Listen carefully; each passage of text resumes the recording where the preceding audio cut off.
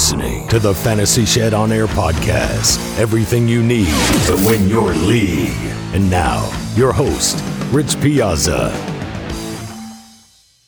What's up, everybody? Thanks for listening to Fantasy Shed On Air. I am Rich Piazza, and today we're talking 2019 NFL Combine winners and losers. Before we get into all of that, just a couple of notes that are taking place or you might have heard over the weekend and today in the NFL. You have the fact that the Houston Texans have placed a franchise tag on Jadeveon Clowney. No surprise there. No surprise that the Dallas Cowboys have placed the same tag for the second straight year on DeMarcus Lawrence. The Seahawks have placed a tag on Frank Clark.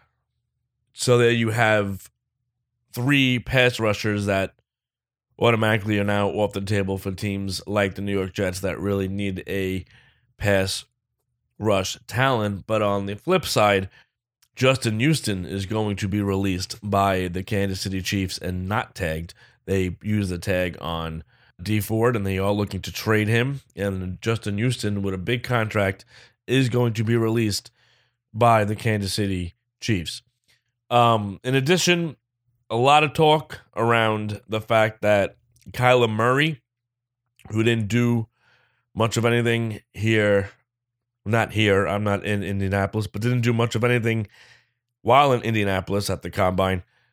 A lot of talk with him and the Arizona Cardinals with the number 1 overall pick, and that would mean that they are looking to trade last year's first-round pick, Josh Rosen, and you hear that the Redskins are in contact and are interested in Rosen. The Dolphins, which I think would make the most sense, interested in Rosen, and the Dolphins have also contacted the Redskins regarding Ryan Tannehill. So a little triangle there between those three teams. Miami trying to send Tannehill to Washington. This way they can go and pounce on Josh Rosen. So we'll see about that. And in Oakland, despite what they say about Derek Carr being their franchise quarterback, there is reports that they have high interest in Kyler Murray as well, which really means nothing if the Arizona Cardinals do, since Oakland picks 4th and Arizona picks 1st. So just a couple things that have been going on over the weekend. You've also heard yesterday, on Sunday or Saturday over the weekend, that the Jets have very little interest in Le'Veon Bell. Now you hear today that they are undeniably the favorite to sign Le'Veon Bell. So, at this time, the start of the new league year, still a couple weeks away, about a week and a half away. You have your reporters that you like. You have your sources that you like to follow, and you believe them if you want to. I think everything that is said now has to be taken with a grain of salt, one way or another. Things could be true, or things can be completely false. And this is the time of year it is. Everyone is sending leaks out one way or another. Teams are, agents are, players are, because they want to gain that edge. So, with that said, let's move into. I want to keep this as short as possible. I know time is very valuable, so let's look at some Combine losers first to begin with. And I am going to start with the running back position. I'll start with Devin Singletary, running back out of Florida Atlantic. I had a pre-Combine rank of number 5 for running backs. I have a comp of Aaron Jones. When I look at Devin Singletary, I thought his game film was impressive. I thought he showed a good first step with burst, speed, vision, and good footwork. He can get skinny through the holes. And obviously, there's no denying his nose for the end zone with his 66 touchdowns in 3 years, which is impressive regardless of the competition. He did struggle a little more against the better ranked defenses. So I liked what I saw when I was watching Singletary, and I felt that he really needed to have a good workout in Indianapolis to advance his draft capital. He is an undersized running back at only 5'7".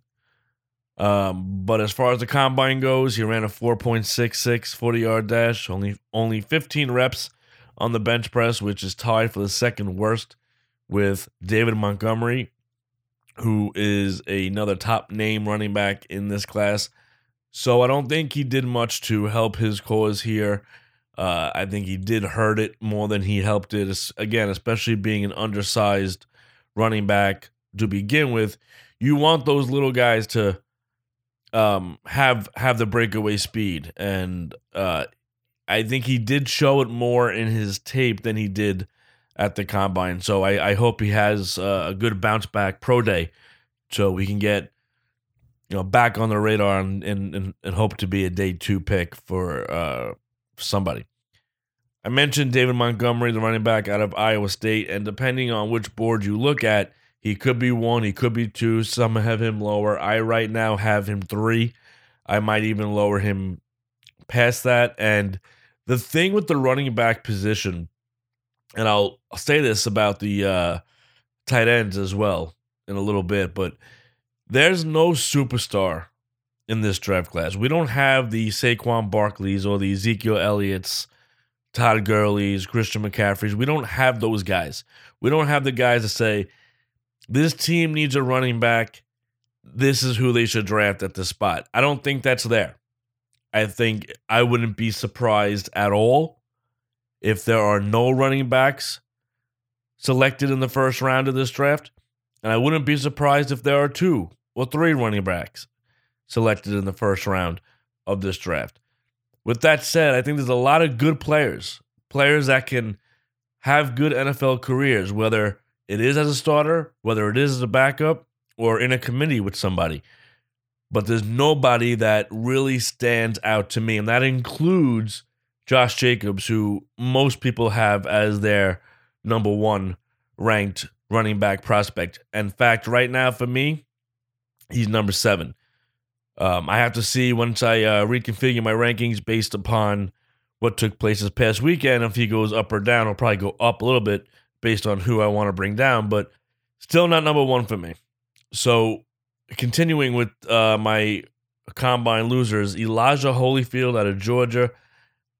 You'll see his name on a lot of these winners, losers lists if you're reading up on that from other sites. And I really wanted him to do well. I had him as my number 6 overall running back pre-combine, which was already a lot higher than most.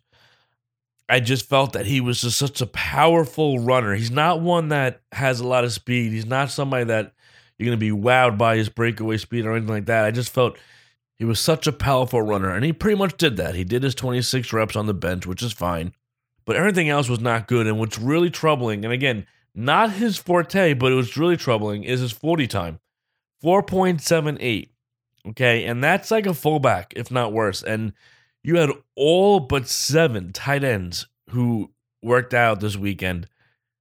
All but 7 had a better 40 time than Elijah Holyfield. 16 defensive linemen ran a better 40 time than Elijah Holyfield. So this 4.78 is just terrible. It's worse than I was expecting. Again, speed was not his thing to begin with, but I was not expecting a 4.78. I mean, that is just terrible. So I really hope that the son of the former heavyweight champ, Evander Holyfield, I really hope that he bounces back nicely. But right now, you're looking at probably a 5th to 6th round pick based on his workout this past weekend. Moving on to offensive tackle. And there's a lot more. I have a lot more winners in this combine than I do losers. So I kind of want to quickly run through these losers a little bit faster. Greg Little, who a little over a year ago, was thought of as an early first-round pick, the offensive tackle out of Ole Miss. He's definitely taken a big hit over the past year, and his struggles continue, and he keeps sliding further and further and further down draft boards. Wouldn't be surprised at all if he's a back end of a second-round pick, although you could see teams hoping that he regains his form to the previous couple years, not including 2018, and maybe get him at the beginning of the second round. But I think he has worked his way out of the first round for sure. Jonah Williams has not done that. He's still a first-round pick, in my opinion. But he's sliding down a little bit. And there are a couple offensive tackles that I'll mention in a little while as winners that I think are overtaking Jonah Williams as the top spot, if not already. So Jonah Williams out of Alabama, I think he's taking a hit. He should still go in the first round, I would imagine, but of course you just never know with these things. Wide receiver losers, I didn't really care too much for Kelvin Harmon out of North Carolina State. I didn't care too much for little Jordan Humphrey out of Texas. Very disappointing in Humphrey's 40 time as well. So just a couple guys who, Harmon, you can mock, has some mocks where he's in the first round. I don't think that's going to happen. We'll see what happens over the next few weeks, though. So let's move on to some winners. And not much going on as far as the quarterbacks, but I did like what Drew Lock did. I thought he ran better than expected. He showed off that big arm that everyone knows he has. He showed a really nice touch on the deep routes, and he should be the third quarterback drafted in the NFL draft in April. And it wouldn't surprise me if, depending on how free agency works out, if that's going to be in the top 15, depending, like I said, who goes where in the free agent shuffle and the trade market based on Arizona, as mentioned before, and Miami. So I mentioned a couple offensive tackles that have or could jump. Jonah Williams out of Alabama has the top offensive tackles in this draft, and that's Andre Dillard from Washington State and Jawan Taylor from Florida. Both of these guys were considered first-round picks prior to the combine, and they didn't do anything that would say otherwise. I think they are still first-round picks. They might have even done something to help themselves a little bit more with the combine. Nothing exciting, nothing that wowed you, but I think they had solid combines.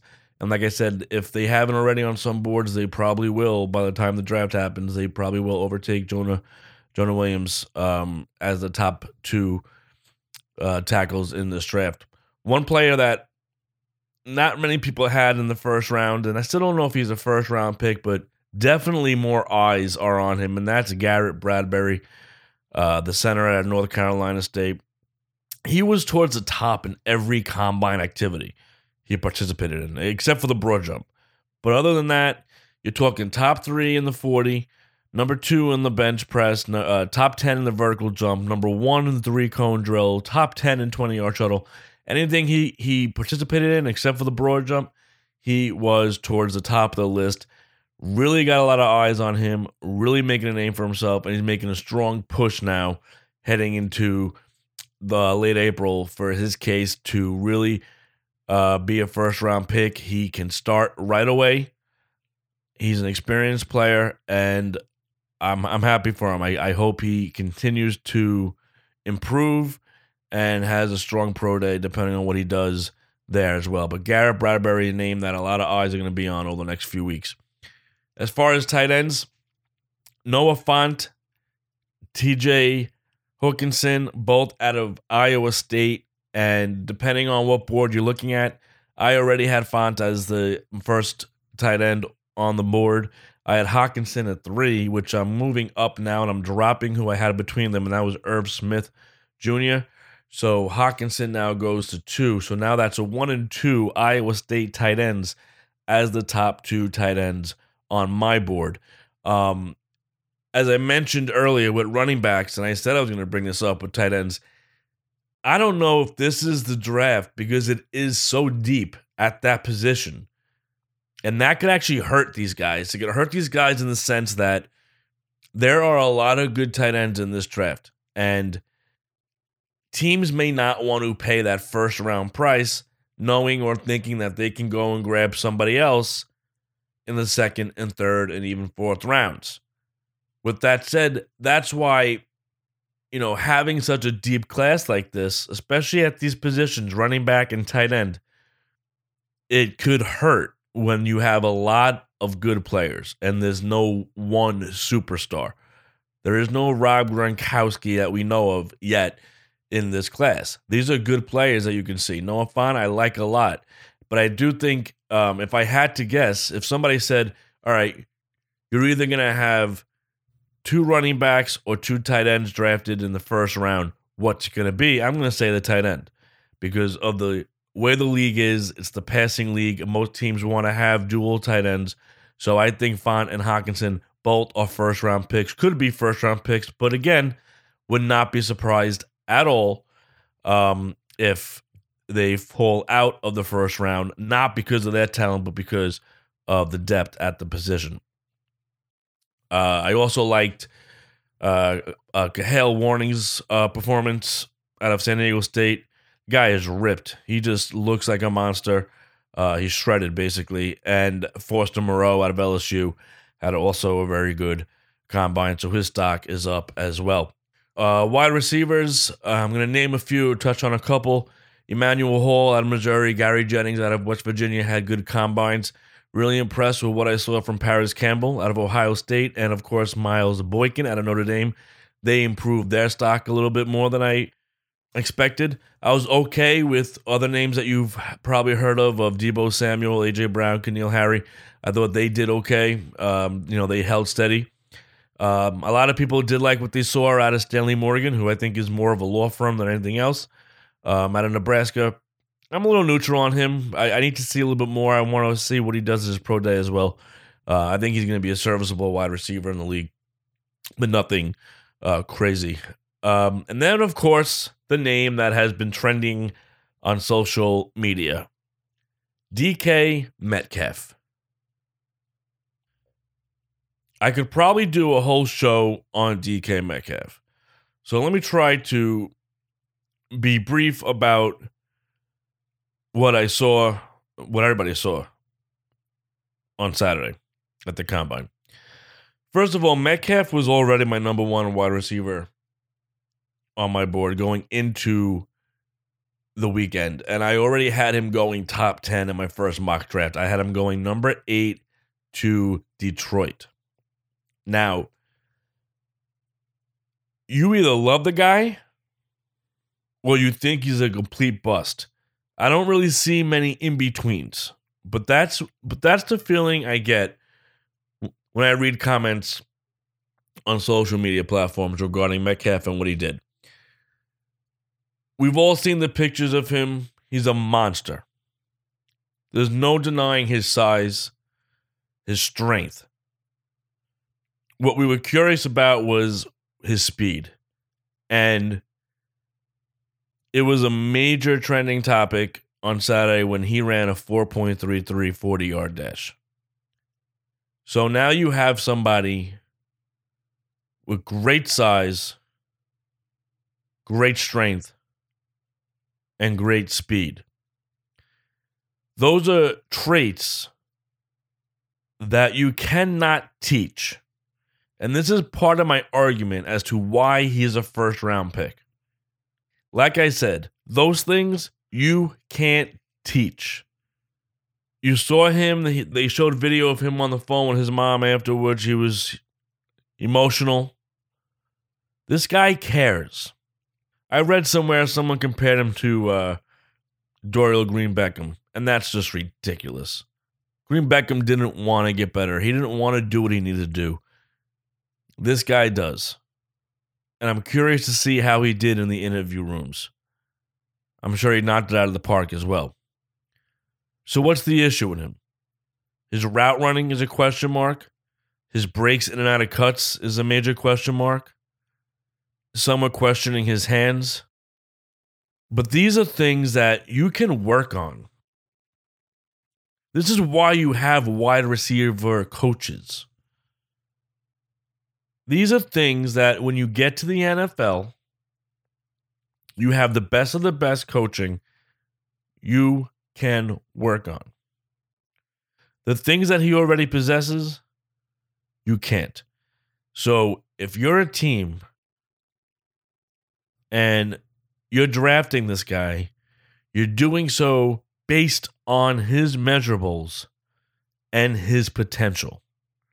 If he puts it together, if he can fluently get in and out of his breaks, learn how to run routes better, you're going to have a superstar. Right now, you could throw him on the field and just have him run fly routes. He's going to run past your DBs. You're not going to be able to guard this man one-on-one in press coverage. He's going to run by your corner unless you have safety help. So right away, he can do something. He's going to draw attention away from another receiver right off the bat. That's with all the other things that he needs to work on. Is it a gamble? Yes. But it's one that could pay off in a major way. And that's why he is my number one receiver. And that's why I do think he's still going to go in the first round in the top 10. Some people are saying, oh, he just bumped his stock up to top 10, or he just bumped his stock up to top 15. He was already there for me. Okay, like I said, I mocked him at Detroit at number 8. I don't think I'm going any higher right now in any other mock I have going forward. I think that's a good spot for him. But, could he go higher? He could. Well, he's going to be a talk the next few weeks. That's for sure. That's for sure. Let's wrap this up with some defense. You heard all about Montez Sweat, the edge out of Mississippi State. Ran the 40 in 4.4 seconds, 21 reps. The guy is 6'6", 260 pounds. Very good broad and vertical jump as well. Again, he's somebody who people are saying, oh, he climbed his way into the top 15. Well, in my first mock draft, I already had him in there. I had him at number 12 going to Green Bay. So these guys are backing up what I already thought. And if anything, I think maybe they have helped, obviously helped themselves more in the end. Brian Burns out of Florida State, another big guy, 6'5", 250. He ran a very good 40 at 4.53 and a great broad jump, a great vertical jump. His stock is rising for sure. Some people even have him as the number one defensive end in the draft, which would be very interesting. Quinnen Williams, some people are saying, oh, well, he had a great combine. He's improved his stock. Well, he's already the number 2, behind Joey Bosa. So, yeah, he could go number 1. He could be the top defensive lineman available in this draft. So if he did anything, he moved himself up ahead of Bosa. Some honorable mentions: Rashawn Gary out of Michigan and Ed Oliver, defensive tackle out of Houston. And while we were on the air, Grady Jarrett of the Atlanta Falcons is being reported that they will franchise tag him. Okay, defensive tackle. Grady Jarrett of Atlanta will be franchise tag. So a lot happening over the next few weeks. The legal tampering period begins March 11th. The official league year begins on the 13th. I didn't break down what happened at the combine with the defensive backs and safeties. I apologize about that. Please let me know if there's anybody you feel I missed on my winners and losers. You can hit me up on Twitter at RichPFantasy or at FantasyShed_com. Of course, give us a like on Facebook at facebook.com/FantasyShed. Thanks again for listening to Fantasy Shed on Air. Next time, we'll probably be talking about some free agent destination predictions. Have a good day.